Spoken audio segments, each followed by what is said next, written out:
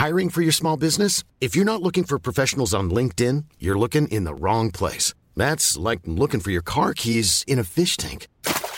LinkedIn helps you hire professionals you can't find anywhere else, even those who aren't actively searching for a new job but might be open to the perfect role. In a given month, over 70% of LinkedIn users don't even visit other leading job sites. So start looking in the right place. With LinkedIn, you can hire professionals like a professional. Post your free job on linkedin.com/people today. Millions of people have lost weight with personalized plans from Noom. Like Evan, who can't stand salads and still lost 50 pounds. Salads generally for most people are the easy button, right? For me, that wasn't an option. I never really was a salad guy. That's just not who I am. But Noom worked for me. Get your personalized plan today at Noom.com. Real Noom user compensated to provide their story. In 4 weeks, the typical Noom user can expect to lose 1 to 2 pounds per week. Individual results may vary. Everyone knows therapy is great for solving problems, but getting therapy has its own problems too, like finding the right therapist, fitting into their schedule, and of course, the cost.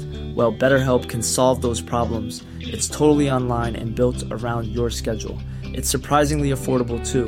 Connect with a credentialed therapist by phone, video, or online chat, all from the comfort of your home. Visit BetterHelp.com to learn more and save 10% on your first month. That's BetterHelp, H-E-L-P. Welcome to episode 7 of Pushing the Limit podcast. Today's guest is professional motocross racer Jake Nicholls. Mum and Dad used to try and make me get on the rowing machine and be like, no, no way. Like, yeah. Do you know how many bones you've actually broken? Yeah, like 43. 43? I was professional at 15. Wednesday, and you're like, I haven't got any skin on my arse. Yeah. So this man's fighting for the world championship, and he slept on the floor of this room. There's no curtains in this room. I want to race a world championship, and I want to be a world champion. Do you know what I mean? So I lived in a foyer of a garage for 3 years in Belgium, and any other club race is not taking you. If you want to go, find your way there, sort of thing. And all the time he's like, look, you're never going to be any good at it. Like, just, you know what I mean? And the turn's blown out. It's through the fence over there. So you've got to like turn off of a crumb of dirt like that big. I was 21.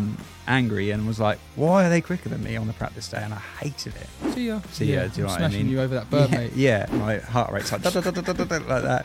When I come round, like just absolutely sent it. Boom, boom. Danny Bucket. What a ride this is, and it is on. Welcome to episode 7 of Pushing the Limit podcast with me, Danny Buckham. Today's guest is no stranger to the tarmac, although he has had a very successful career, I'd say, in motocross, professional motocross racer, Jake Nicholls. Welcome, mate, to, obviously thanks for coming to London and giving me the opportunity to have a chat. You got the Suffolk boy out of Suffolk, mate. You've done well. I was like Mick Dundee walking around the streets. We literally said that, didn't we, on the message? I was like, get in London, boy. And he was like, yeah. I literally come here once a week, mate. That is, once a week for me is like the limit of London because I'm like, well, obviously Essex, but... Yeah, I've got sweaty palms even just being here. Yeah, I thought you could have some snakeskin boots on, but no, mate. Honestly, thanks for coming in. So we'll start at the beginning, and obviously, we know you like tarmac, but we'll talk about your motocross career, where it started, and why motocross? What's Millwall days with you? I know Back it was in, 97, 98. Mate, it hasn't changed. Well, it has changed a little bit then, but it is literally. Yeah.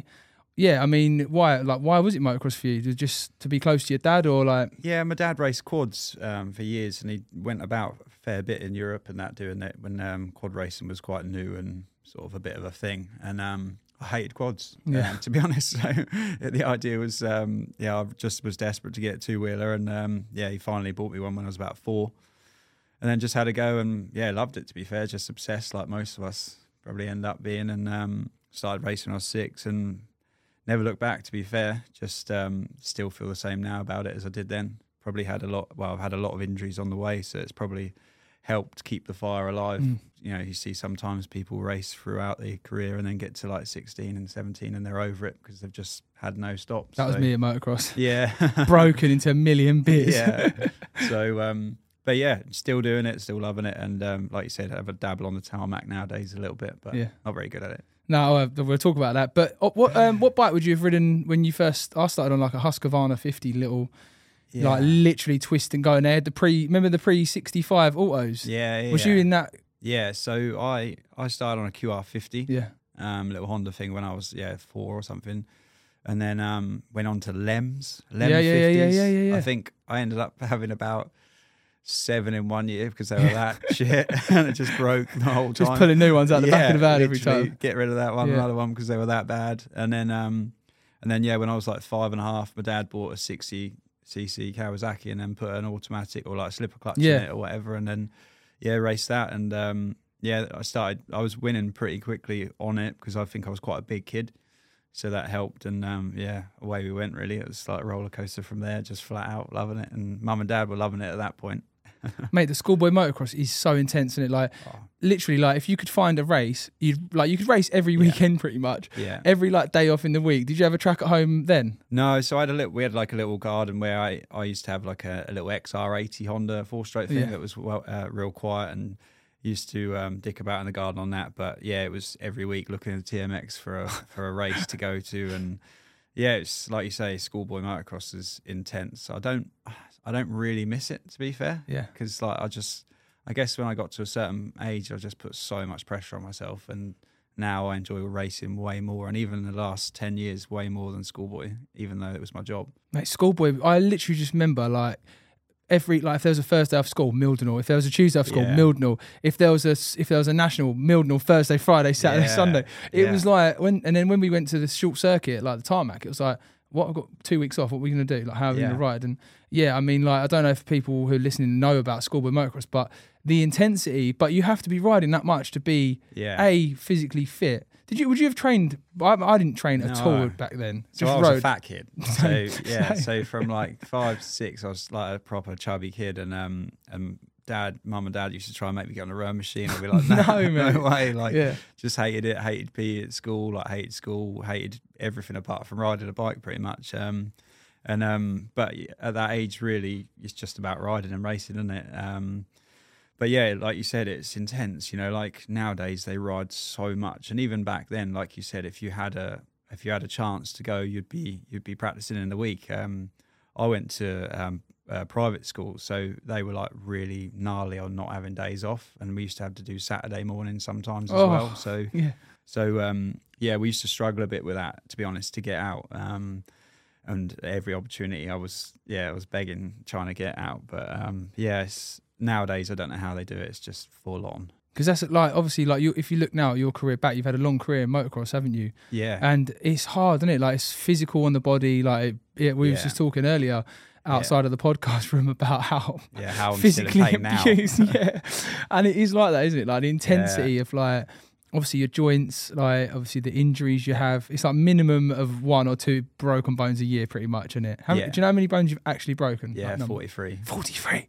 Oh mate, I'm 28, and I thought 43 bones. Yeah, it's bad. It's not something I'm proud of. No. Are you feeling it now? You're getting a bit older. To be honest, I'm all right, because I've done, like you probably have done, like gone through recovery processes with them. I dislocated my hip in 2017, and I know about that because it like tore like the fat off my hip as well. So it's like, if you imagine like your love handle, like my like love handle, that bit of fat like twisted round a bit, so it's like in the wrong place. So I suffer from that a bit, and then I smashed my elbow to pieces years ago, and it's like stuck in a bit of a position. So, but otherwise, considering all of the injuries I've had, like I'm pretty good. But like you said, it's tough. I was professional at 15, and it's, if you have a year where you don't have an injury, you're buzzing, but you need that to have a good year. Yeah, you can't afford to have injuries either. So it's tough. I mean, I wouldn't take anything back, because it's built a character that I am now.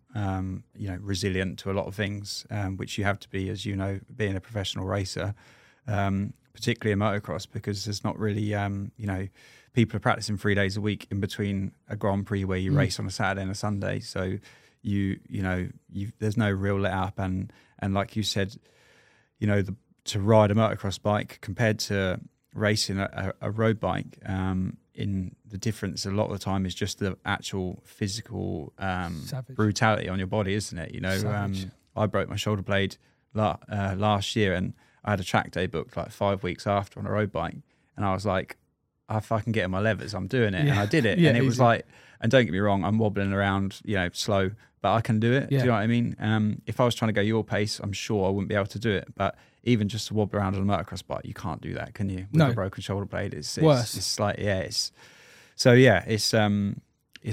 been a bit of a roller coaster. And for those people that don't know, who are listening, who maybe only follow like the superbikes, like you can have like, I don't want to jinx myself here, but let's say you could have 4 years, 5 years without having a serious injury. Sometimes you can have sort of an injury a year, but those sort of numbers are sort of very like 1 or 2. If you had 3 injuries in a year, it'd be quite unlucky in our game, you know. But like motocross, it's so common, like because obviously, like if we talked about in your professional career, like what would a Monday to Sunday week look like for you? Like how many times would you train? How many times would you be on the bike? Like so Mondays you'd typically fly home early in the morning from a Grand Prix. Well, you've battered just the 2 35-minute motors on a Sunday? Yeah, but you do on a Saturday, on a typical Grand Prix, you practice at 9 o'clock in the morning for like 30 minutes. And that's like free practice, but it's timed as well. So even though it's free, like, you know, it's always a battle to be at the top of the leaderboard. And then you'd have a 30-minute pre-qualifying. So it's basically a qualifying session for your gate pick for a qualifying race. Yeah. So then you race for 30 minutes in the Saturday afternoon for your gate pick for Sunday. So, but that's basically a Grand Prix. It's obviously a Grand Prix in itself. And then Sunday morning you have 25 minutes practice just to like warm up and shake yourself down, and then 2 35-minute motos. So when I first did Grand Prix, they were 35 minutes plus 2 laps. That is sickening, isn't it? They were 40 minutes, and then they dropped the 5, so it went to 30 plus 2.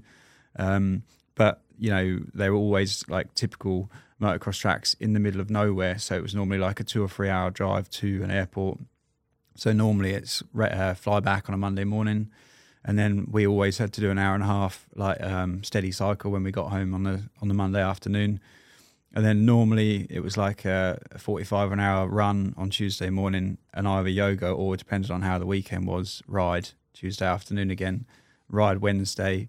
Often it'd be recover, like so nothing on Thursday, and then a 40-minute run on Friday when you get to the track, and then race again Saturday, Sunday. So yeah, it was pretty intense, and like, you know, all the way through, I didn't have a job because I had to live in Belgium at that point to be in the centre of like all the countries, if you like, and the team was in Belgium and they were like really strict on you living there. Yeah. But there's, you know, you don't have time to do anything else. Like literally, you know, people say, oh, how long did you not have a job for? It's like, look at that schedule. How can you have a job? You can't do nothing. Yeah, you have to sleep in between that stuff because you can't. Or just lay on the sofa, resting your legs, literally. Or even like just trying to recover yourself. Yeah, and just getting over like the bangs and bruises of a weekend where you haven't crashed. Like, you know, there's always something in there. So, mate, even like banging even the rub of like your knee braces, even twisting your foot in a rut, like during a moto, which you don't feel. Like you don't feel that, but that takes its toll on the body. Yeah, like, there's so many. Like, conditioned to it, don't you, over time? But yeah, and like the hot countries, like. If it's sandy, it sounds stupid, but you take the skin off your arse cheeks, so you get monkey butt, and then they want you to ride on a Tuesday afternoon or a Wednesday, and you're like, I haven't got any skin on my arse cheeks, I don't really want to ride. Stand up, mate, stand up, 35-minute moto, stand up. Yeah, so that was, and a lot of the time I also did British Championship, so it'd be like 2 or 3 weekends of Grand Prix in a row, and then back to England for a weekend of a British Championship. So there was a bit of that. And then they introduced, like midway through my career, a lot of flyaway races where we'd go to like Indonesia or Mexico or whatever. But unfortunately, the way the Grand Prix were, they had a contract with a travel agent like firm or whatever. And so we had to go on the flights that they gave us. But they were always like flights from Belgium to Portugal to Chicago. Cheapest flight they could possibly get. 4 goes at it. And it would be like, to get to Mexico was like 34-hour cheers, mate. day of travel. Do you know what I mean? And it was always, so that was the downside of that a little bit. Do you know what I mean? Is that freed up a little bit now? Like, do they do their own? Do like riders do their own thing now? Or so still... I've been out of it since 17, but I think it's still a little bit like that. But I guess some of the better riders go, do you know what, mate? I'll pay my own flight to get there direct. But then they penalise the team if they do that. So like they they take the boxes with the bikes in, but they charge them more. It's a bit weird how it's they do it. It's a bit funny actually how that works. I never, obviously, like as a spectator now of motocross, like I obviously only really watched the GPs.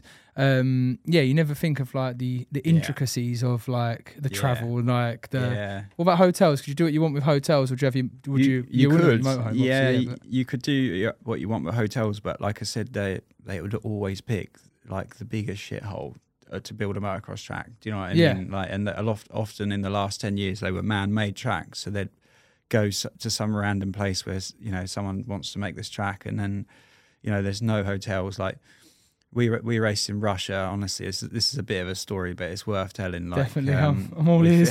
We flew to Russia in 2012.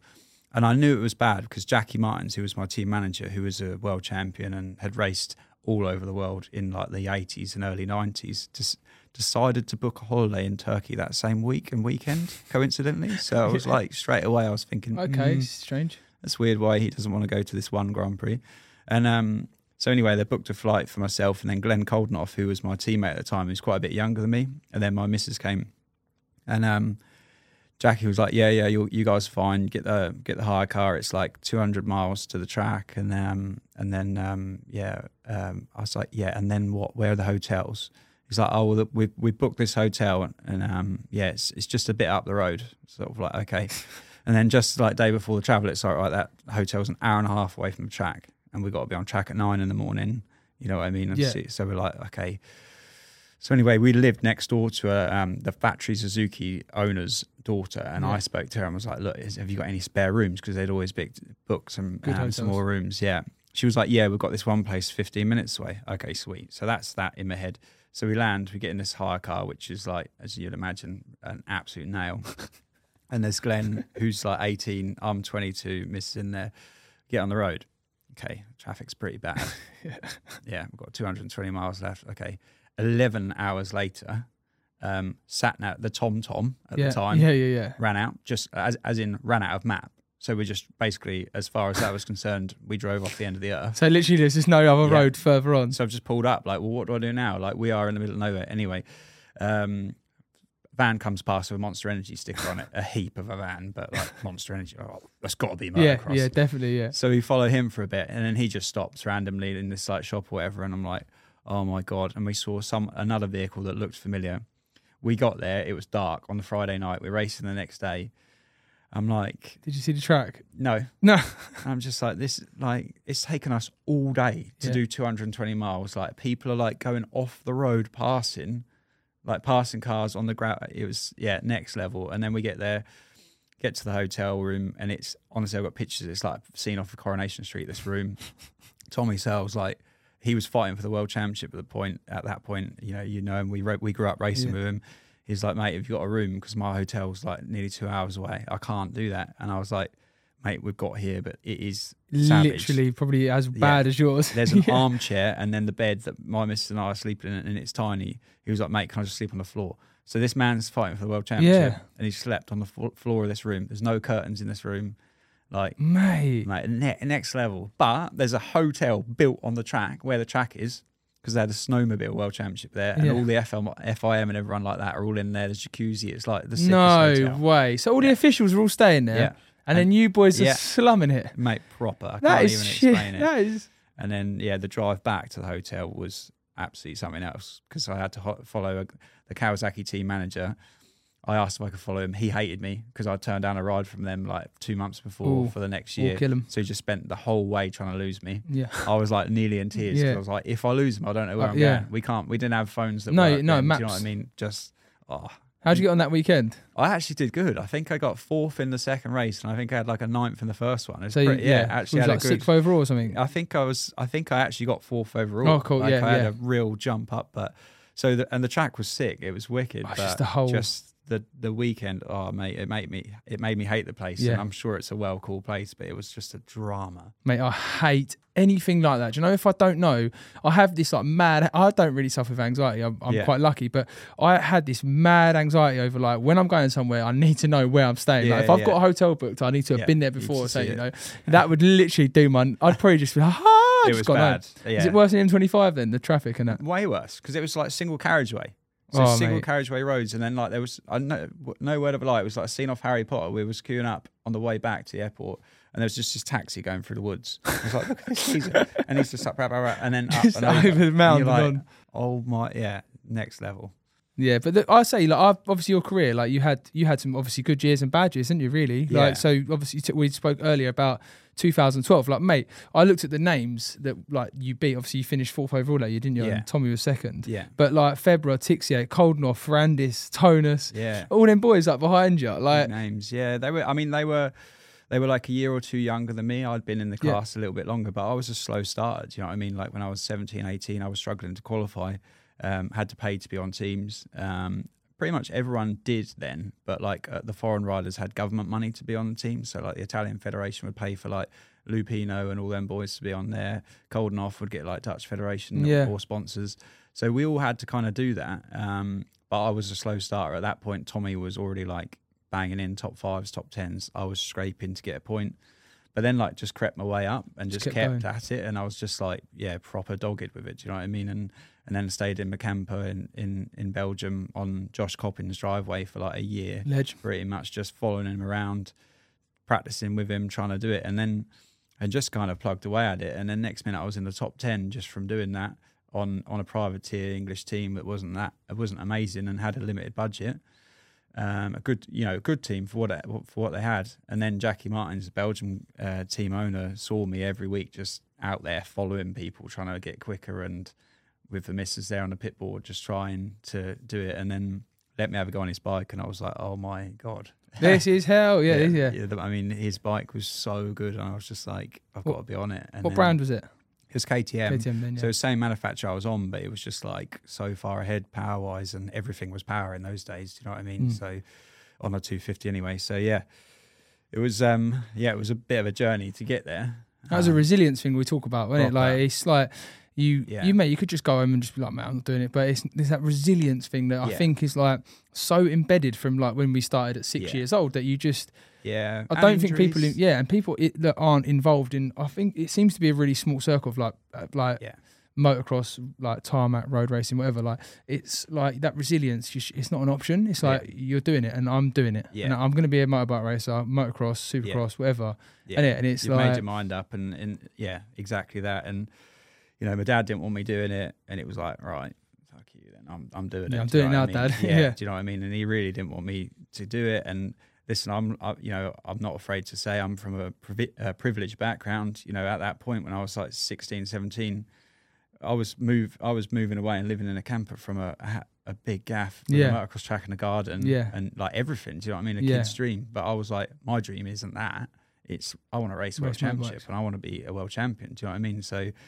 Loads of people around me were like, "What are you doing, mate? Like, just leave me to it, though. I know what I'm doing. Yeah, I know what I want to do." And I just wanted to do it. And you know, I lived in a foyer of a garage for 3 years in Belgium, in my best years, where I was being paid good money, but I didn't care. I was just like, I just want to race. Was your missus with you then as well? She moved, so she upped and moved. She quit her job and moved. We had a dog with us, and it was. Is that Ted? No, it was Jeff. He's senior. Yeah, he's still about. Yeah, but yeah, it was a shit lifestyle, to be honest. It was crap. Like my missus, I don't know how she did it. Really, just sitting about and. She's still with you now. Yeah. So she must like you then. Yeah, she must. Yeah, something. I don't know. Yeah, because it is mad, isn't it? Like, and people don't see that. They see like if we had like the Instagram of today, like if we had it then, it would be like, yeah, look at my lifestyle, I'm racing motocross. But mate, I'm literally slumming it. Yeah, proper. But. You know, being paid all right at that point, but not interested in it. All I was interested in was results and climbing the ladder. That was it. Do you know what I mean? And what was your old man like then? Like, did you have that conversation with the business? Like, obviously, because if we talk, I want to touch on it later anyway in the show. But obviously, like you're from like your family, like the Nicholls blood, really, isn't it? It's like business. Yeah. And was that always like a conversation? Your dad was always like, mate, want you to be involved. Massively. Yeah. I mean, he joined his dad at 11 years old left school at 11. Mad, I read the story, awesome. He was just all the way through, every time I got hurt or whatever, just come work with me, just come work. And I was like, don't want to. Like, I want to race. Yeah. And like, I just didn't like the environment. I used to go to the yard a bit with him in school holidays, but they all smoked in the office. You know, the office would be just like a layer so of smoke. Old school. And like in those days, we didn't know it was bad for us, but I just used to sit there like that. And he was like, take the fucking thing off. I was like, I don't like it. I don't want to smoke. And dad smoked then? Yeah, they were savage, like 40 a day. Him, his sister, my granddad, like relentless. So, and I just didn't like the environment. Yeah. And I like diggers. I always drove diggers, but it was just, and there wasn't like heavy equipment. Like now we deal with massive machines and like proper earth moving. Then it was more like lorries, trucks, forklifts, and like it was, real like hire and sale business. And the plant hire was like a spin off. So it's like, it was completely different. And all the way through, he was like, just come work. And I was like, no, don't want to. And fair play, he stepped away when I was 14. He was like, I'm not going to racing anymore. I'm not interested. I'll take you the odd time here and there, but you go with, at the time it was just a chap called James Cottrell, his dad. James. Yeah. So it was like, you go with him, I'll take you to 6 British Championships a year. That's it. Not anymore. And I actually had a good year when he did that. Why 6? Because that was all there was. Okay. BYMX. Yeah, okay, so I'm taking you to the BYMX and that is it. Yeah, and that was it. And then any other club race is not taking you. If you want to go, find your way there, sort of thing.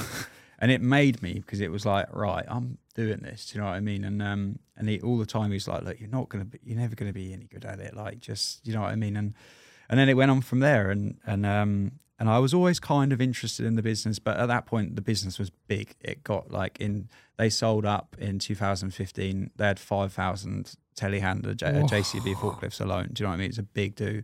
And I just wasn't, for me to walk in that business at that point, like, where do you start? I didn't have a skill. Do you know what I mean? I'm not an engineer. I can drive machines, but at that point it was all self-drive hire. So there was no operated jobs, you know what I mean? So I'm like, where do I go? And you sit in an office with my dad, his phone's non-stop. He hasn't got time to explain a conversation to you about what's just happened. Do you know what I mean? It's just manic. He's buying, he's selling, he's dealing with someone about the next job or this, that, the other. So you can't pick that up, really. Do you know what I mean? No, it's not. Yeah, it's like an actual thing. Yeah, so I just stayed completely away. But then when the business was sold, and he started up at Tippers R Us, which is kind of part of what we do now, and there was 20 people there, so it was like a way easier process to merge into that. Do you know what I mean? Yeah, that's cool. Yeah, we'll talk about that. And just touching back on the motocross, like there's such a bridge now, like, to be gapped, isn't there? But like British motocross riders going, like, I remember turning up to a track before, and Tommy was like, there's no point in me coming to this track until 4 o'clock, because it's nowhere near, even at 4 o'clock, it's not even rough enough for me to get any motos in that's relevant for World Championship. Yeah. Like, is it because of the tracks are so rough? Is that why you had to move to Belgium, just because that was like... Yeah. Because you've got obviously you've got Lommel, you've got some of the best tracks really in the world, haven't you? Yeah, it's a good question. So, and you're 100% right. So the tracks are so rough on the weekend, even from like halfway through the first practice. And the way they develop, the racing lines, because the average rider in that group is so quick, the lines that you race at a practice track are just irrelevant. Like, they're really comfortable at a practice track. You come into it, you can cruise into a turn, a nice arc where slower riders have just cripped their way around, and then we get in and you're like, yeah, wicked, and just come out. You go to a World Championship, you come in and the turn's blown out. It's through the fence over there. So you've got like turn off of a bit of a crumb of dirt like that. There's like a foot of rock. Yeah. 2 foot and load of rock. rocks on the outside, and it's just different. So it was, yes, riding around Mildenhall or somewhere like that, it was better than not some of the time. But honestly, some of the time you're better just going training and then and then just turning up on the weekend. But it's Belgium was good for that. When I was there was like 5 tracks that were graded once a week. They were open 5 days a week. There was probably minimum 10 Grand Prix riders there, so everyone was quick. European riders are really, really good when they practice, like exceptional. And I was always shit at practicing. Not motivated terrible. by it type I was motivated. I just couldn't do it. I ride off anger. Like I'm an angry person when I race. So I step it up. Do you know what I mean? Probably much like you. I turn up at a race. I'm like, right, this is what I'm here for. Yeah, I'm everything on the line now. Practicing, I'll be like, right, I'm going to push as hard as I can. I'm going to switch my brain off and whatever. Can't do it. It's different. So it helped me in a way, because like Colden or Fevra, when they were my teammates, they were like a second to 2 seconds every time we went practicing quicker. But then I'd beat him at the weekend. So you're just like, yeah, whatever, mate. Yeah. Switch on when I want. But I couldn't see that. No. I was 21, angry, and was like, why are they quicker than me on the practice day? And I hated it. I'd be a miserable sod every night of the week because of it. Yeah. And then as you get older, you're like, yeah, that's just how it is. Yeah. And what was your persona? Was you aggressive racer? Like, obviously, was that just your, like, right? Fairly aggressive. Yeah. I'm also like a fair person though. Like, I kind of, in life, I think the way you are in life is portrayed by your riding a bit too, isn't it? And like, I treat people how I want to be treated. And so on the track, I would always be, pretty fair. But then if I got something back I didn't like, it was like, see ya. Do you know what I mean? Smashing you over that bird, mate. Yeah. And I was always a really good starter. Eventually, when I got on good bikes, I was really good out of the gate. So often my riding was defensive because I wasn't as quick as the boys that were perhaps the top 3 or 4 trying to get through.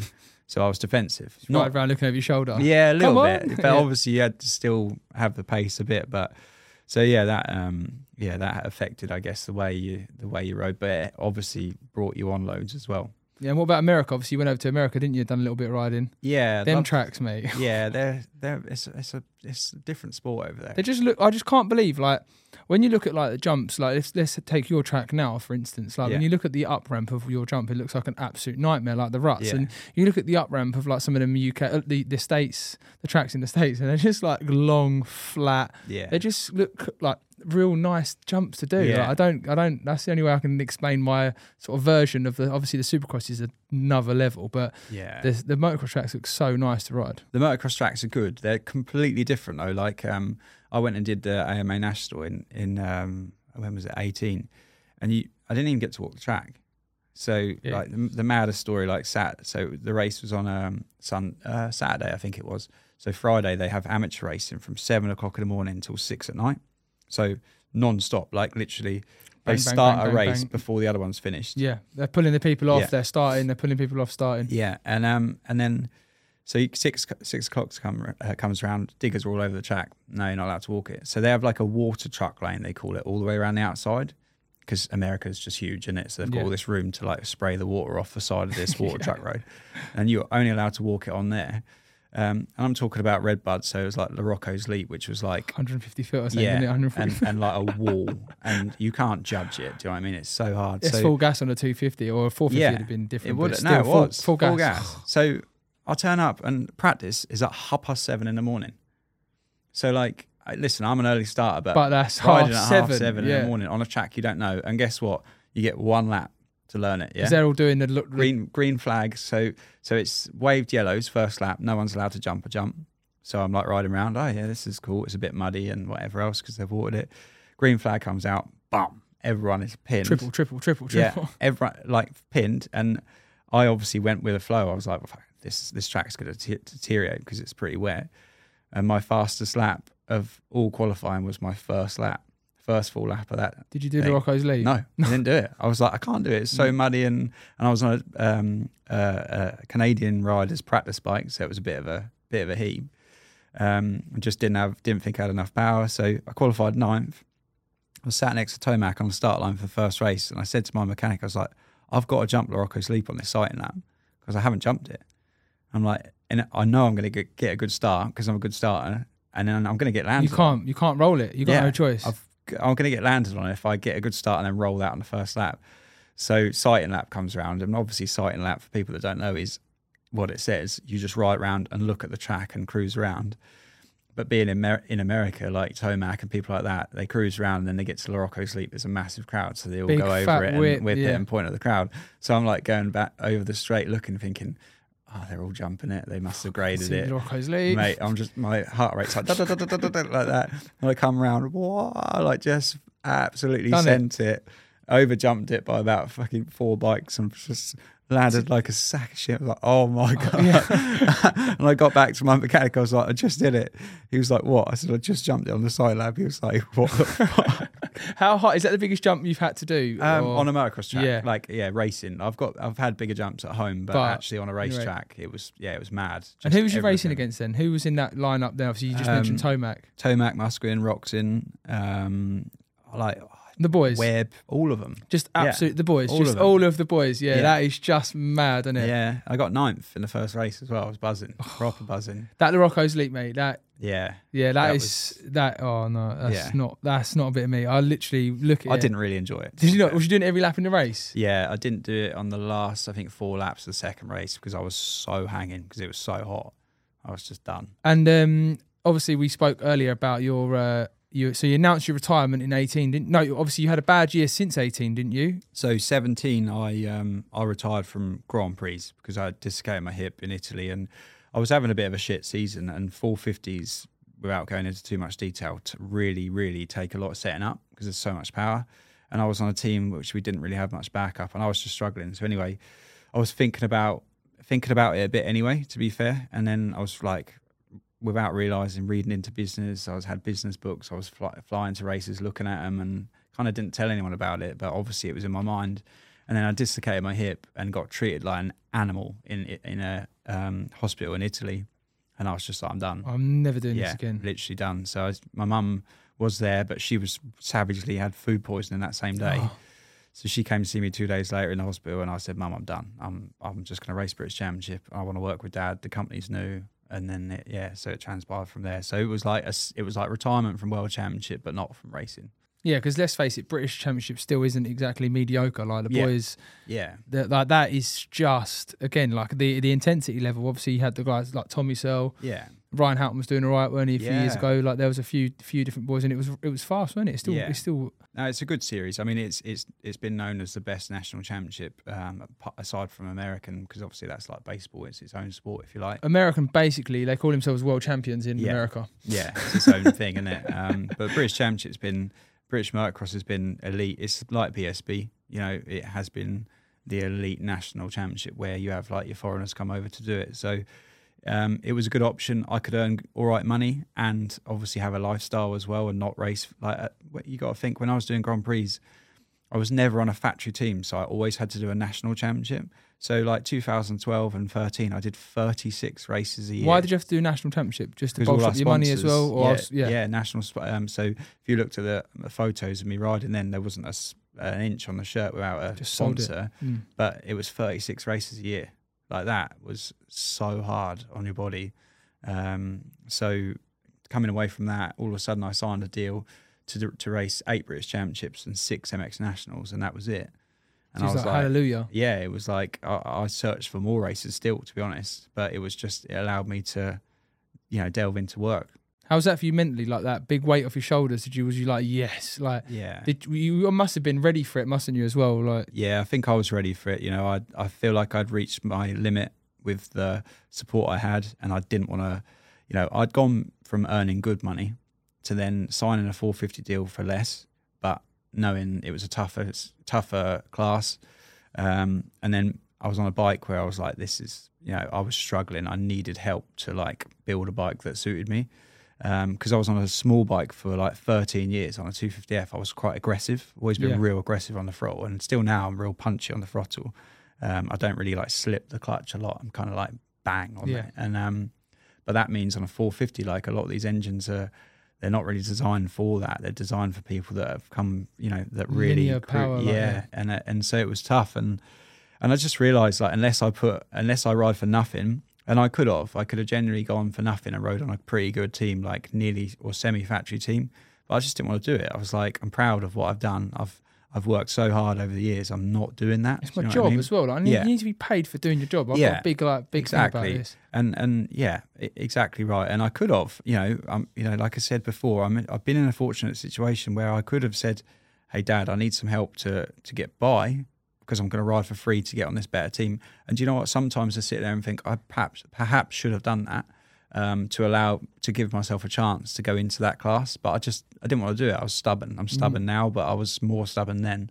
And yeah, maybe I don't necessarily regret it, but I'd like to have seen what would have happened, because I was a bit dangerous. When I crashed, I was having moments and I was like, shit, I'm trying hard here, and really like I'm 18th in time practice and I am risking my life. You know what I mean? And so and that weekend, I actually the Saturday night, I cried to my missus and I was like, I don't understand. I was 18th in time practice. And I thought I had such a good lap. I was on it, do you know what I mean? And like risked it, do you know what I mean? And was 18th, and I was like, don't get it. And transponders broke. Yeah, literally.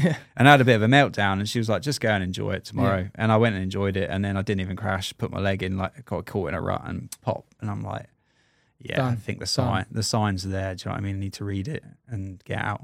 Because it's such a fun, like it's in your blood. Like if you had 5 years off.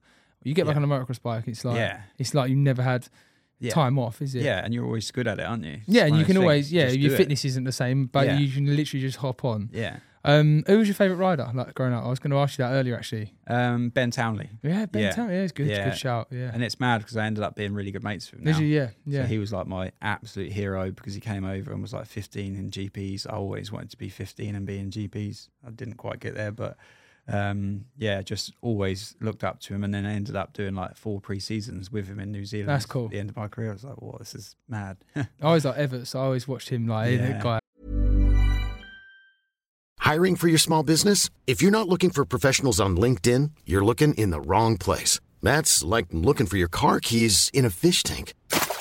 LinkedIn helps you hire professionals you can't find anywhere else, even those who aren't actively searching for a new job but might be open to the perfect role. In a given month, over 70% of LinkedIn users don't even visit other leading job sites. So start looking in the right place. With LinkedIn, you can hire professionals like a professional. Post your free job on linkedin.com/people today. Burrow is a furniture company known for timeless design and thoughtful construction and free shipping, and that extends to their outdoor collection. Their outdoor furniture is built to withstand the elements, featuring rust-proof stainless steel hardware, weather-ready teak, and quick-dry foam cushions.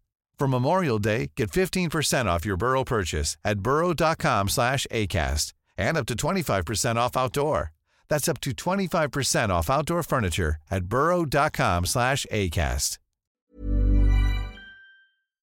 So I've got a little section of the podcast. I'm still waiting for a name for it. I don't know what to call it yet, but it's basically like a track review. So you can literally name any track in the world. It can be motocross, it can be the tarmac. And the idea of it is that anyone can do it. So the first question of the track review, I need to get a cool name for it because the name is dead. Track review. Track review. Needs some work. Favourite track? Again, anything. Motocross, tarmac, whatever you want. Isle of Wight. I can't remember what the actual place is. Gore Basin, it's called. It's not even there now. In the Isle of Wight, they had a GP there in like 13 and 14, I think. That is the rubbish thing about motocross. They literally just go away with it, but it was so good. And what was your most memorable moment of that track? Doing the tabletop. I never got to race. I was 14 when they were doing GPs there, but I got to go to a Honda test for the Dirt Bike Rider magazine with a friend who was the chief tester, if you like. And I jumped the back tabletop there on a 250F, and it was fucking huge. And I was buzzing. Yeah, that's literally the next part is the favourite track, the favourite part of it. Yeah. And I have got any tips for any track day riders going there, but there ain't gonna be no one going there. Just burn it out. Yeah, no one going there, is it? It's fine. It's all gone. I think it might be a waste, like actually like a rubbish tip now, which is savage. And so now we finish with the dirty bikes, the old crossers, the old scramblers. We're going to talk about your love for men or women driving around in levers, driving around driving on tarmac in levers. So have you always been into it? Like I'm obviously curious. I know you track day now, but have you always been into it? Have you always watched it like in your spare time? Or so I've always watched superbikes and never liked MotoGP, and I still like funny, it now. Yeah. And my old man's opposite. He's like MotoGP mad. And then superbikes, he struggles, especially with World Superbikes. But last year, to be fair, I converted him after obviously the World Superbike was sick. When this last year it was unreal, and he enjoyed that. But yeah, so I've always watched it. Obviously, Foggy back in the day, that area was mad, and always wanted to have a go. Never really got the opportunity. And then Kieran Clark, I grew up racing the British Schoolboy Championship with him in the end part of his motocross. Shout him out, mate. Kieran Clark, ledge, absolute ledge, yeah. And he, fair play, like he'd always kind of kept in touch, and he was like, "You need to come and do a Ron Haslam school."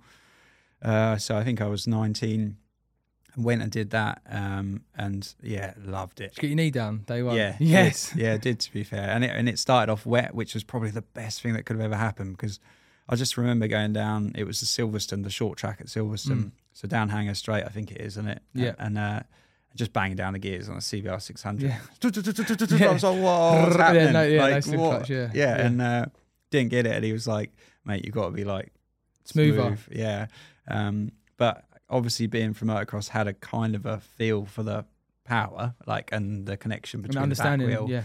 So, and was just hooked. So I think I ended up doing two days on the 600 that day and another day, and then jumped on the 1,000 because you get more track time. It wasn't for the bike, it was just more track time. And then it was like, I need to get a road license, need to get my own bike. Never did it. Then they moved to Donington, and I did Donington. Was like, holy shit, this is Craner. Yeah, next level. Like, enjoyed it. Still didn't buy a bike, and then basically COVID came, and I was like, I'm doing my bike test. There was one fit. It was the one thing that was missing in my life that like I've done and I love. Do you know what I mean? Yeah, you really enjoyed it. I'm really simple with life. I like diggers. I like riding bikes. I like mountain biking. I like jet skiing. It's pretty much it. Yeah. And then road bikes was like, I like that, and I haven't done that much, and I don't do it much. So I'm like, I'm gonna do my test and get a bike. So did that, and then bought a little 600 off Facebook Markets for like $3,000, and then just took it straight out. Yeah, and was just loved it. Did you deal him up on it? Did you? Did you get your old man to phone him? No. You get Dad, get this for me, cheap mate. Come on. To be fair, I had to do it through my mate, because I was like, I know if this geezer sees my name, he's going to be like, oh, it's $4,000. Yeah, it's away. definitely It's gone. going up. Yeah. But yeah, and then there you go. From there, really, just done. Weirdly enough, mate, I was thinking $6,000 actually. I was thinking let's go $6,000 on a bike. And he's like, no, yeah, free. It's $3,000, mate. $3,000. Yeah. So and that was it. Yeah, he felt like, mate, I did my first ever day on a tarmac at there as well. On Hassel Race. I was a fat little kid. Got there late. Typical of mild man. Got there late. Lever's not fitting. Popped the lever out. Like I was on a little 125, 65 mile an hour maximum.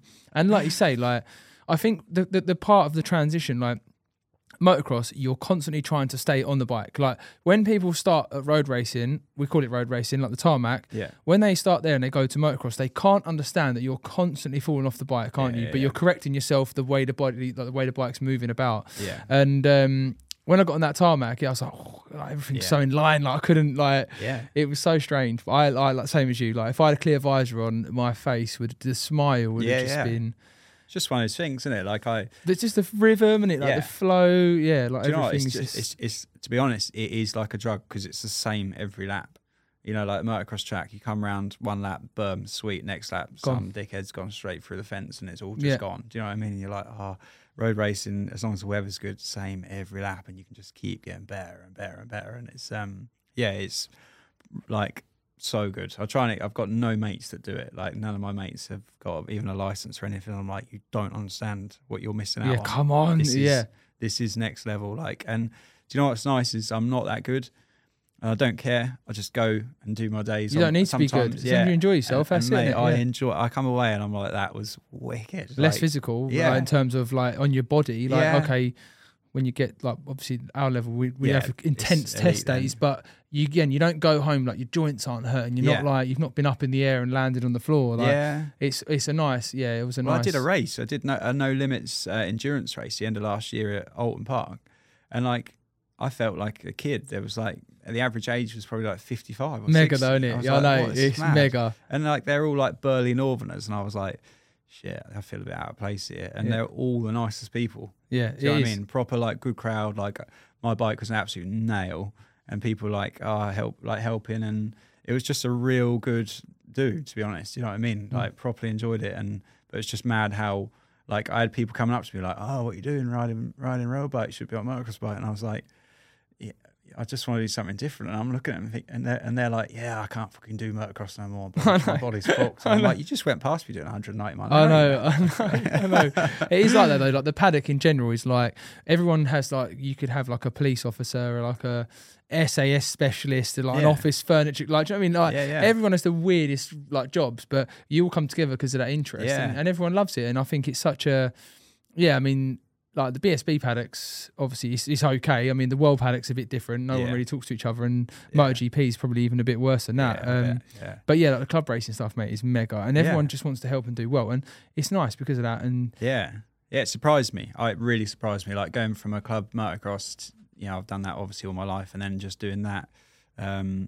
Was well, well pumped with the vibe of everyone. Do you know what I mean? It was just cool. Got you more planned races? Yeah, definitely. Yeah. I was going to actually say, like, you obviously did the arena cross. Are you literally never doing that again, or? No, I'll do it. I reckon I'll do that every year now. I love it. It's been good, and like. No pressure again, isn't it? You go there, rock up. You've got old mates that are still racing, like Tommy and that are still doing it. Yeah, they're all full time. Do you know what I mean? I'm grafting like 55, 60 hours a week, and then I just go there and have a bit of fun. Do you know what I mean? I'm still all right at it. Still half decent. Been doing okay, and I know if I put a bit of effort in, I could be where I want to be. But at the same time, I don't really want to be anywhere. What have I'm you like, got to achieve in that? Yeah, you kind of tick that box. Yeah, and it's fun. And got to go to work Monday. Yeah, exactly that. And it's just a good crack. And, there's a little bit, obviously a bit of incentive to do it, which is cool. But also, mate, the crowds, there's been like full stadiums. I saw that. Yeah, it looked really good. Yeah, it's been really good. And like everyone after it is like, that was so good, like such a buzz. And they put us in these head-to-head things, and it's literally look carnage. Yeah, it is. It's like a street fight. Because Ashley Greedy, I grew up actually with Ashley at the suit when we used to do the Arena Cross, and he was aggressive then. And when you see these videos like circulating on Facebook, Greedy just absolutely smashing people. He's been banned, so not banned, but all the riders this year, because basically this year they've gone from.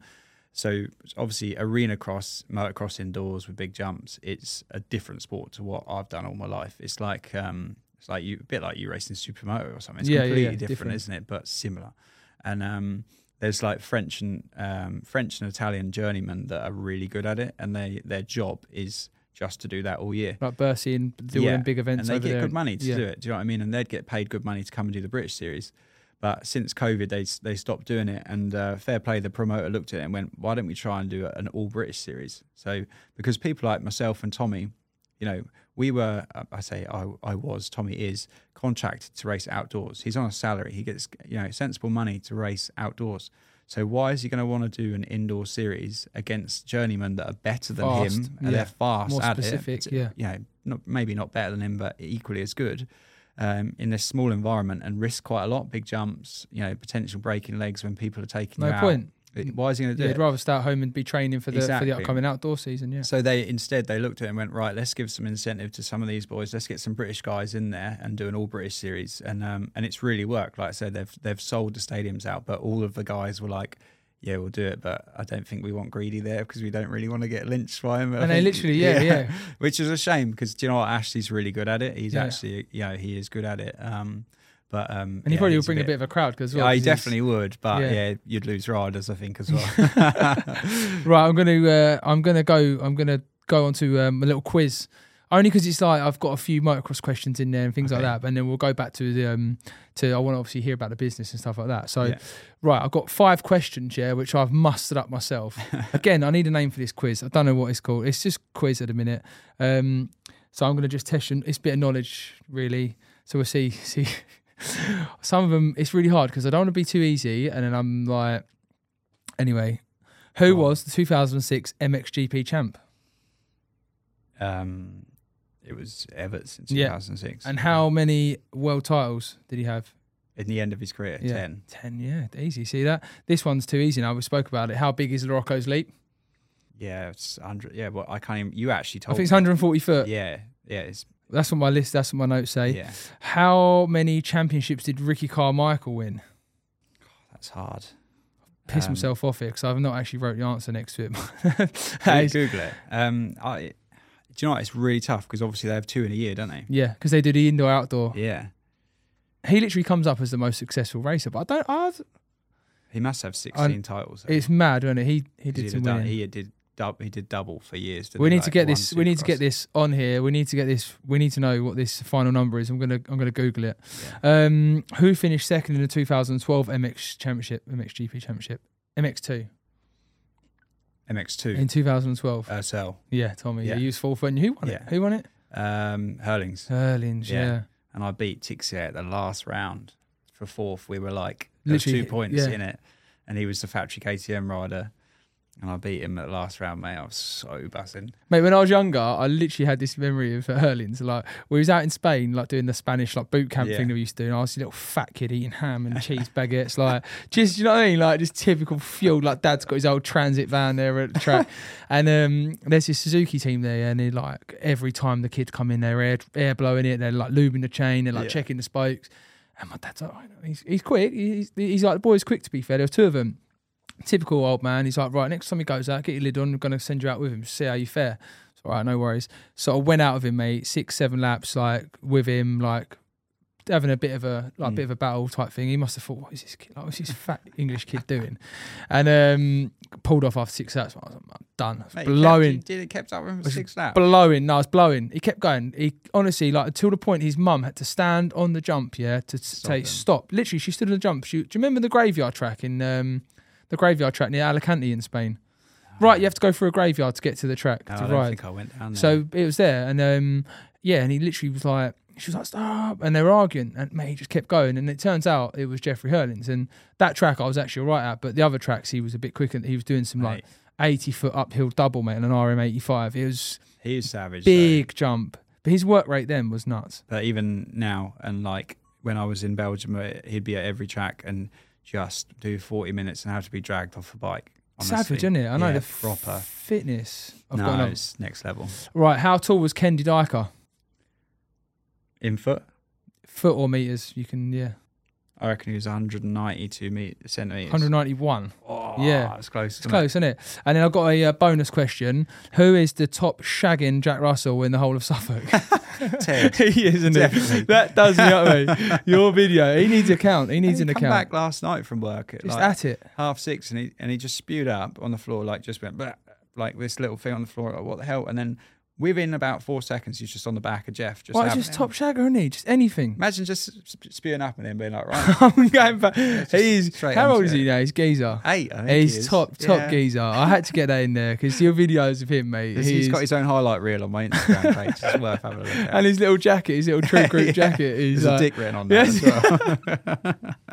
Does he literally go everywhere with you? Everywhere. Does he live at home with you then? Yeah. Yeah. But he just goes to work with me every day of the week, and it's ridiculous now. Like I just come in and he's just there, sit there while I'm having a shower, just like that. Yeah, like that, yeah, if he could talk, I'd be in problems. Yeah, it'd be more funny actually.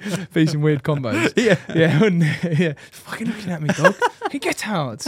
Yeah, yeah. That and then obviously, yeah. So now you're obviously in a different. You're on a different journey, aren't you? Really? Yeah. I mean, like we said about the business, like your granddad and the family, like the Nicholls blood is business through and through, isn't it? And so one of my questions obviously was, so you kind of had that conversation with dad. He wanted you to come into the business early on, and now he's got his own way. Yeah, pretty much. So there was I don't know can't really remember what the saying is, but like a light bulb moment whereby I was, he was really moaning at me about racing still. I think it was like 2000. I think it was before I'd finished. So basically, he sold his business in 15, and was like, "Yeah, I'm going to buy a yacht and just cruise around," because he could. You know what I mean? You know, fair play. He'd built up and got paid out good for the business. And then he started this business straight away. Like 2 months later, my mum was like, "What is wrong with him?" Like, and mum was like, "That bit done in by him," because she knew what he'd be like once he starts. It's go again. There's full gas. That's it. Yeah, exactly. And so she was like, "You need to what is wrong with your dad?" So I kind of felt like obliged to say like, "What are you doing, mate?" And he just like sat down and was like, "You don't understand. This is my life, blah blah blah." And I went back to him, and I don't know if you do this, but I do this every now and again, where I say stuff and I'm like, I listen to myself. I'm like, did I just say that? Like, that's weird.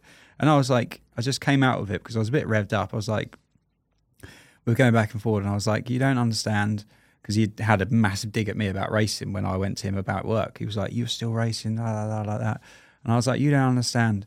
You're wheeling and dealing, and that's your buzz. My buzz is racing." And he went, "Right, well, we're sorted then, aren't we?" And I was like, he's like, "You've just understood exactly how my mentality is, and I've understood how your head works." And it was like, okay. God, Dad, I can see why you're so good at selling things. Yeah, I just kind of like got it though. Do you know what I mean? It's like that's his crack. Yeah. And so and then obviously I had this injury, and I went to him and said like, can I come? You know, I want to work with you. And he was like the happiest man alive. Literally wanted me to be sat next to him, and I was like, no, I can't sit in this office and work with you, because like I said, you sit in there. And he's like literally on the phone doing this, doing that, and I'm like, I don't even know what he's talking about. So I ended up basically at that point we were a recycling firm, so we had tippers and a big recycling wash plant. So you put muck off a building site in there, it washes them, you get stone, you get sand out of it, and then you get like a waste product, which is clay. And it was like a £3 million investment, and that was like the baby of the business that we had. So I just said, look, I'm going for 6 months, I'm learning about that. So he never asked me to come to the business, never said like timings or whatever, but I basically went to the guys down there and were like, what are the hours? I want to like just follow you around. There was a guy who looked after it solely, and did 7 till 6 with them pretty much straight off the bat, which was horrendous, to be honest with you. Hard to get into. Yeah, it was so hard, and my hip was still bad, so I like was struggling to walk around a bit. So I ended up jumping in the machine, because there's an excavator that has to load it basically. So I did that for a long time. And once I got over like the hours, I was okay because it was quite mundane, just load in machine and put my earphones in or whatever. But after 6 months, Dad was like, you need to come in the office now. I don't want you driving machines all your life. So I came in the office, and that's where the hard part started, because I felt really worthless. Because you haven't got a corporate background, isn't it? And I don't have a skill. Like, I'm not a salesperson. You know, you're not admin. You've not had that. Like, exactly. I get that. If I answer the phone, I don't really know what to say. Yeah. To take a Something hire inquiry. What do you want? Do you know what I mean? It was like, it was difficult. And with racing, I've been a person that runs on confidence. If I know what I'm doing, I'll talk. Or if I know what I'm talking about, I'll talk about it. If I don't know what I'm talking about, I'm out. You're kind of like lean a bit of I'm not blagging it. Do you know what I mean? So it was tough. Really, really had like 6 months where I was like all over the place, because I say 6 months, it was probably like 4 or 5 months, because I started riding a bit once my hip got better at the weekends and kind of cleared my head a bit. Yeah. But for a point, I was like, I don't know where I'm going with this, because I don't know whether I need to be, I tried to learn about how they run the transport of the lorries. I tried to learn about the hire of the excavators, and was kind of just in limbo. And then Dad was like, I'll come meet this guy who he's bought trucks off for years. And I'm like, all right. And in these conversations, not knowing what people are talking about. So yeah, I was in a muddle. And then I eventually kind of just put myself in charge of digger drivers, because basically we had a non-compete agreement where we couldn't hire out machines on self-drive basis, because that's what the business that we'd sold. Yeah. So we were hiring machines out with drivers, and I'm talking like 10 at the time. And I kind of slowly took over that and sat on the hire desk for when people called, and kind of built up. And then in 2018, we could officially like do hire again, like we were. What numbers you got now? You said 10 now. What have you got? So it's like 150 drivers most of the time. So that's just digger drivers. Yeah, that's mad. That's quite a few. So, but that I ended up sitting on the hire desk, and because I treat them as my machines. They're the businesses, but it's ours. I've got and I'm involved with all the buying of the machines. I've got a good understanding, so I learnt really quickly about what's what. Do you know what I mean? And obviously I was in the deep end with it, but equally I built up this operated plant thing to. By the time I handed it over to someone, there was 80 people, and that was under my phone. Just under me. Yeah, so it's mega. It was sort of like. I grew with the business, do you know what I mean? There was like 20 people when I started. There's 310 people there now, but I kind of have gone with it. So that was a process, you know what I mean? Whereas if I was to march in now, finish racing, march in, mate, I don't know how I'd do it. And without like riding at the weekends a bit and still having a bit interested. And obviously I was still professional, like I had 6 months of injury when I started working, but then 18, I was back racing every weekend for the British Championship. So it helped me, because I think if I was just work, I'd have been mullered. And I've got a couple of questions to ask you on that anyway, but like the skills that, like I was saying to you earlier, like the skills you learn in motocross, like coming through as a professional athlete, like communicating to sponsors, talking to people, like providing them a service, like the pressure, the resilience, like the stress, stress that motorbike, or not even motorbike, like the stress that athletes go through, like life and death. That's what it's I mad. say to it is, isn't it? Like it's unbelievable the stress you go through, isn't it? Yeah, and it is. Do you think that changed when you had your baby? Like, how old's your kid now? She's 3. I'll be honest. That didn't do anything to me, and I feel bad saying that. Yeah. Because there's a lot of people around me that were like, "Oh, you wait to have your kid, you'll probably finish racing," and I can hand on heart say, and I think it's because deep down I'm a really selfish person.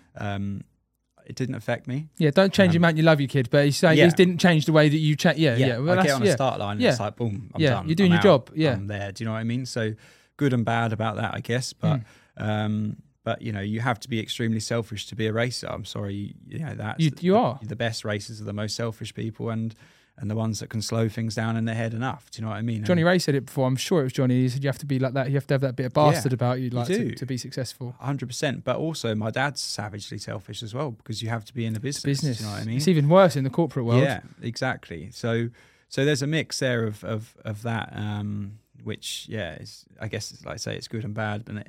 But the transfer to work is. You have to be so dedicated to be a motorbike racer. You have to help yourself, and I think that's something that's an amazing attribute for for racers is that you can help yourself. You know, I will find myself a job in this place. I will find, and I'll navigate from A to B, like your dad's done with the business. Like you kind of have that in a different way. Yeah. You still have that ability to find out why. You can be asked. You can be asked because you had to be asked, because it was only you that was going to fail on Sunday afternoon if you hadn't been asked in the week. Do you know what I mean? You've got to get off your ass and do it. So turning up for work every day is easy compared to what we did, compared to what I did. Do you know what I mean? I think it's easy. The hardest thing is dealing with people. That is something that has still to this day, and I don't think it will ever stop, but amazes me, because to be a racer, I think you're fairly simple, as in not simple as in you're thick, but you have basic guidelines to your life and where you're going and where your mind's and at. Who you need to talk to, and exactly. You deal with similar people, like the fans. When you talk to the fans, you give them your time. It's mega, it's fine, but you don't have very deep conversation with your fans. You kind of simply you've got a direction. And you're like, right, cheers, thank you, on to the next year. Yeah, having this weird agenda, it doesn't work because you're just going one way. And all of a sudden you're dealing with people and you're like, where are you coming from? I don't understand. Like, we're just here to do a job, aren't we? Like, you're not taking this headache home with you. You go home at 5 and it's put done. The TV on. Like, we're the ones that are going home with a headache and worried about paying their wages or paying people's wages or paying stuff. I get that. So that's something that still to this day is and was particularly hard coming from a racing background, where you dealt with a mechanic that would do anything for you, a team manager that most of the time would be the same, and that was it. No one else. Didn't have to deal with anyone else. That's it, yeah. Trainer, I never really had a trainer. I had someone that sent me a program and watched my things on the internet with my watch, but that was it. Nothing. So then you're in the deep end with people, and it's like, wow, the corporate world. Yeah. And how was it for you? Like the pressure, like your dad's run obviously now, like this at this point, a couple of like multiple successful businesses. Let's say. Yeah. How did you feel did you feel like, oh shit, like I've got pressure, like to perform, like? Yeah. Did your dad he might not have pressured you, but did you just feel that sort of pressure yourself? Like I need to do a good job here. Like he has done a good job, and I've managed to swerve the pressure thing, I think, because I just feel like I'm doing my own thing a little bit. And you started in the deep end, and you literally put yourself, like you said, in the excavator, and you just started at the bottom. And I can hand on heart say no one has ever told me to go to work or told me what time to be there and what time to go home. I just wanted to do it. Because you need to, didn't you? For that level of respect for the staff. And, exactly that. And so from that side, I don't really feel... I feel pressure being a third generation. Everyone always says in business, third generations fail. And obviously the business is a big concern now. It's a big headache. Do you know what I mean? There's we've got near 2,000 bits of kit out. You said 300 staff. Yeah, 300 staff, and it's not particularly getting any smaller. And a lot from that side, there's a lot of pressure, but I don't really feel pressure. He's still there. Do you know what I mean? I think I'll only become my own man the day he's not there. Do you know what I mean? And I think he did the same. He was well in deep with the business from the age of 11, and then his dad died when he was 36. I think when my dad was 36, his dad passed away in the yard. So because your granddad was a grafter as well, wasn't he? Yeah, literally, he died in the yard, and so that was when my dad stepped up. Do you know what I mean? Because he had to. Yeah, and he was good at work then. He was non-stop, like flat out, but he then stepped up, and I don't want that to happen. I'm not chasing that to happen, of course, because I want, I learn from him every day of the week. But I think that's when the tide changes. Do you know what I mean? Because my dad's a character that's not going to retire. He's 60 He's going to sit in that office, isn't he? He's going to sit in that office. He's going to be in that office, mate. Yeah, he could be 80 years old if he sat in that office and his phone on. But he is pushing bits over to me slowly but surely, and I think he does it without realising, and I do it as well. So it's not a bad combo. It works all right. But sometimes third generation thing, it does a bit of pressure there. What's the goal with the business? Do you speak with your dad, or is it more of like a just keep going type thing? Or? It's a very reactive business in day to day, as well as the plan in the grand scheme of things. But it's just to be good at what we do, provide a good service, and earn money. Because you're family business, isn't you? Yeah. That's literally like a big family business, isn't it? It's mega, isn't it? Yeah. There's not much middle management there. Do you know what I mean? We're there every day. We're in the office where pretty much everyone is who's office based. So, and it will, of course, as it gets bigger, we'll have to have layers a little bit. And we're building a new building, so all of a sudden people are going to be split up. Heard about that. So office furniture. Yeah, there you go. So so that's going to be hard, because we're going to have to obviously, people see us and the way we are and the way my dad is, and they work like us. That's how businesses work, right? You lead by example. You have to, the respect. Like your dad likes the yard clean. The yard's immaculate. Exactly. Like comes in every day, says hello to everyone. Buzzy, even though he's feeling like shit, he's still buzzing. Do you know what I mean? And our task is going to be, when we've got 2 buildings or 3 offices or whatever, we're going to have to keep that going. We can't rely on other people just to keep that. We're going to have to be present in different places. So that's going to be part of the challenge. But it's all good fun, really. And that's it then. So you're going to be obviously hands-on in the business, and you're 50, 60 hours a week, you said you're just doing? Yeah. 7 till 6. Yeah. So, and then weekends we're in there. Often Dad's selling bits and pieces. Dad's really still like hardcore wheeler dealer. He loves it though, just enjoys it. He's good at that. It's something I don't like about myself, is I'm not as good or not involved at selling things as he is. But perhaps that'll happen one day. But every Saturday there's always something going on. So it's mega though. It's like a natural thing as well, a bit of selling, isn't it? Like wheeler dealing. Yeah. And he's just he's good at it. That was what started everything. Is your mum hoping he's going to slow down so he can go on more holidays? Or no, she's realised. She realised when I did that it won't happen, and he's an arse when he's at home. So she gets a few holidays a year anyway with him, and that's mega, So he's never been able to go on holiday because he's scared of flying. My dad genuinely the same. Yeah, drives everywhere. Drive to Spain next week or in 2 weeks. Yeah. So now he's realised. I said, look, pay for first class and go on one of these massive aeroplanes, and you won't know if you're taken off or landed. And that mixed with shitloads of Valium, and he's I was going to say, he does it twice a year some now. whiskey or something. So mum's getting a bit of a holiday, but I think she just avoids it when they're there. Yeah. Go off and do your own thing. Yeah, he's just aggro because he's just But I think it's a generational thing, like, because like if you look at like the generation, like our parents' generation, they had to graft. Like there wasn't YouTube, there wasn't this and that, there wasn't like podcasting, or do you know what I mean? There wasn't these different things then. It was like if we're going to be successful, I've got to build a business, and to build a business I've got to put in 100 hours a day. Exactly. Like that's how it is. And I guess we were talking earlier like about Bill Gates. Like I said to you, Bill Gates was like, oh, I work 24 hours a day, like I love it, it's my life. Like if that's your dad's life and what he does, it's mega, isn't it? Like, that's the biggest task we've got now actually, is with businesses, in that generation. And I feel like I'm at the end of that generation of people that find themselves a job. So what I mean by that is like we'll interview people to sit on the hire desk or to do this or that or whatever. And perhaps before, well, I've seen it happen. You interview them, you think sweet, and then you throw them in there. Don't give them any training or nothing, and they just find their way. Do you know what I mean? Now it's changed. Like you can't do that now. You have to, really show people what you want doing, how it's done, and how the process is how we want that to be done. Do you know what I mean? And that's the difference. And like going back to what you say, they had no choice. It was fucking. There's a desk, there's a pen, there's a computer, there's a phone, whatever. Crack on, mate. Yeah, literally, sink or swim. Do you know what I mean? Whereas now it's it's a different world. So, it's mad, really. And what's your schedule like now? Do you still training much? Like, obviously, you're not at the minute because you're a bit beaten up. But... Yeah, a bit second hand at the minute. But generally, so it's 10K to work from my house. So I'll do that like once a week running. I'm not a very good runner because broke legs and hips and stuff, so I'm busted up, mate. But I do that a bit. I'll always ride once or twice a week. Little bit of gym, but I hate gym, to be honest. Always hated gym. Hated gym, always. But I think it's because I've always done it on my own. Yeah, that's and probably it's crap on your own, isn't it? Used to do yoga twice a week. I need to get back to that, to do it once a week on a Wednesday night, because keep your joint, aches and pains.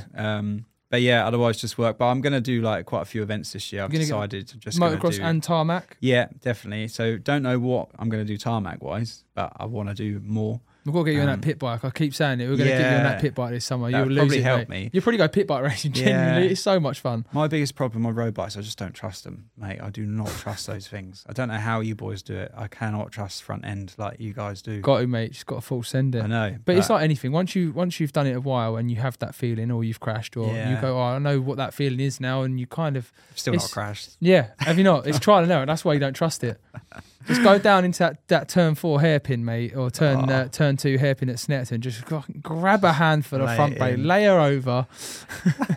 Take some spare fairings with you, and you go, right, that's the limit. I am not pushing. Have you got standard suspension on it still? No, so I bought a Triumph now. Yeah. 765. Oh, yeah, nice. And then had the suspension done by K-Tech. It's all brand new. So you're not reading it yet? No. Mate, that would be a game changer, trust me, because you say to people on track days, like when you get, they'll go round and they'll circulate and they'll be quite quick and you go, right, now I can see the bike needs a bit of work doing to it, like suspension. No, don't leave it. It's like, mate, trust me, just look, try this, try that. I wouldn't do it personally. I would phone up K-Tech because I'm useless. No, but and they go, right, do this, do that. And honestly, without knowing, you go quicker just through feeling. Yeah, just like motocross. Yeah. I got Tommy was at a practice bike, Moto 101. Tommy was like, go on, have a go on my bike, his practice bike. Mate, I got on it. It's a 450 KXF, and the thing was so stiff. And I was like, mate, how you? He's like, we need it stiff for the obviously how hard you boys ride them. Yeah. And I got off my little sofa, like I had a 450 KX at the time, and I was like, oh, this is really nice and soft. But yous are the same. You just their bikes are so stiff, aren't they? Yeah, they are stiff. But no, I'm buzzing about that. I'm hoping that it will help me trust it a bit because I've got a feel, but I need to get that trust, and I'm not like one of those people that can just go, fuck it, see what happens. And just you'd be all right. Once you have your first crash, you'd be like, that actually didn't even hurt. Yeah. Hurts more skiing. I can tell you that now. Yeah, how's your... Yeah, 3 stitches, mate. I got called the 3-stitch bitch by my mates while I was out there. It's true. I got stitched up from me. It was sore. I didn't want to get infected. What's your plan anyway this year? Plan is just BSB champ, mate. Yeah. That's the goal. Yeah, I mean... Good end to the season, really, good end to the season. Really motivated, yeah. Like, the team, the bike, everything just come together from the middle of the season, really. We sort of really made some big improvements. And I think realistically now we can fight for the championship next year. And that's the kind of I think after having a really strong end of the year, that motivation sits really high. Yeah. Because you're only as good as your last race. So, so highly motivated, mate. Teams all coming together around me. Obviously, this kind of time of year now, it's like in the season, not eating a lot. Like for me, I'm trying to just get back down to race weight. Because you had a tough start last year. Oh, mate, it was tough. I got a bit ill last year. Weirdly, I got ill and I didn't really know. I wear a Garmin all the time and I was kind of getting a bit, my heart rate was higher than normal. And I was like training and I weren't really recovering very well. I was sleeping all right, and I just didn't feel, and I was out on the push bike once and I could only sit behind my mates, couldn't lead. It was really weird. And I was like, mate, something's not right here. Kept going racing and did 2 rounds, did Alton Park, and at Alton Park I was ill for a test day there, and then we went to the race, and Matt was in a pickle, and I had to call my nutritionist up at the time, Brad, and say, mate, I need you to help me get through this weekend. Like I need some higher sugar substances to just get me through. Mate, I was literally up before race 1. I went and had a burger and chips from the restaurant because I just had nothing in me. So I remember like 7 laps into the race, and I just was like, gone. Really? Yeah, and I've never had fatigue like it, and it was because I had. I just basically had something wrong with not my blood, but the iron levels in my blood. Okay, I've had that. Yeah, mate, it was so bad and literally got over that. And so at the minute, I'm training hard and just eating. I'm eating clean because I think I'm not drinking just because I had like a beer when I was skiing. Just trying to do everything I can, possibly. You've got to keep away from that though, because once your iron's down, it takes ages to get that back right. It's horrible, it? Honestly, like I was really bad, and thankfully, probably like. It did without a doubt hinder my championship. And if you want to win this championship or any championship, you can't be 10th, 11th. No. Worst place like 5th, 6th, 7th. So. And is your bike much different? No. I mean, there's BMW have made some quite big changes, but I'm yet to find out exactly what is going to be different. We start testing in March, so wicked. A little while now. Just literally in the gym and just I can't wait to ride a bike. I've not ridden anything, not motocross, not pit bike, nothing since October. So once I'm back, once I'm all fixed, I'm going to start getting back out. Yeah. It's too cold to ride. Like you said, the track's frozen. Like it's all frozen up, and you need to get on it though. Man, I'm going to get on it. I'm going to probably get over Mildenhall, see my old mate Cliff. Yeah. Go over there. Throw myself. Perfect condition. Yeah. Go on, Cliff. Cliff, it's not in good nick, mate, right now. No, it's all right. It's a foot deep in shit. Cliff. Yeah. Oh, it's perfect. No, just scrape it off. We'll be all right. So, but we'll mate. Mine then. Yeah. Oh no. Once you're in tune, though, we're gonna have to get these boys up there with the YouTube. We're gonna have to get you up there with the camera and watch me absolutely flop over one of them jumps. No, I You're will going get to have up to though. put your big boy pants on. No, I'll be all right. I'll full send it, mate. But do you know what? Like we were saying, like the physical side of motocross for road racing or like for tarmac, like just going out and riding. Like I try and do 30-minute motors on the motocross bike. It's got to be so good for you. It's so hard, and you get on the road bike and you feel mint. It's got to be so good for you. Like I was in pretty good shape when I did that 3-hour race, and like I said, I'm or 4-hour, whatever it was. I'm going slow, so I'm using half the energy that you guys would. I know that, but I found it so easy to do. Like we were doing 40-minute stints, and I've found it fairly easy. Do you know what I mean? Easier than being beaten the shit out by a motocross bike. But I know if I was going 40 minutes at your speed, it would be a different thing. I get oh that. mate, that is hard. Yeah, we do. I think our races are like 20. I think roughly 28 minutes. Yeah. Like so, they're kind of wherever you are. It's obviously 28 minutes. And mate, it's hard. Like Cabell Park last year, like trying to keep the intensity up. It was like, mate, they're big bikes around that place. Man, you're trying to do lap times within like a couple of attempts of each other consistently, and it's like I just kept thinking like one more lap, one more lap, and then by the end of it, I was like, oh, one more lap, come on, just one more lap. I had a massive, my only huge moment on a road bike there at Cadwell. Over the mountain? No, so off Would you the jump start, in the mountain? Not really. No, you will. So you just will. like time, mate. Yeah, give yourself time. But you know, the off the start, the left, then that long right. Or What's Charlie's too. Or and I came over the brow and I was like trying to get near the inside because it's like a shitty little curve there on the inside, and it just went like that, and just sat me up. I was like, oh, that was what it's like. Wait till you get the old trumpy, like, mate, out there.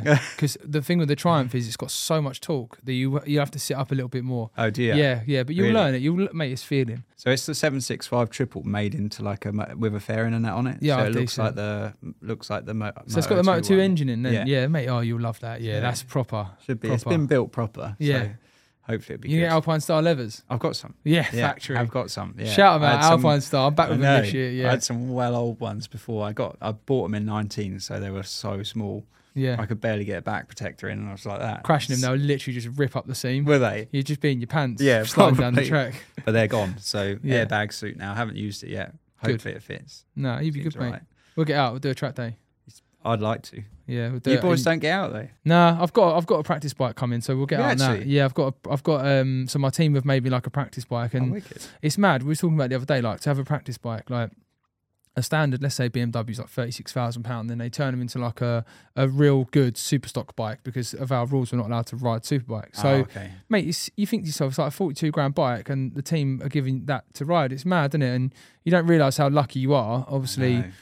But it's a bigger picture for the team to give you that bike. It benefits all of us because obviously it helps with the results. Well, and it looks good when you turn up. Proper. Imagine if I turn up on an old nail. Right. Yeah, it's a huge impact. You guys turn up and then they see you go around 20 seconds a lap quicker than everyone else, and they're like, yeah, it's a standard bike. I can buy that bike. Yeah, do you know what I mean? Yeah, buy it 100%. Yeah, which is what it's all about, isn't it? Yeah, we'll get out. I'm also going to do a few track days, so. Wicked. But that's it, mate. Yes, thanks for coming on the podcast. Appreciate you having me. Thank you.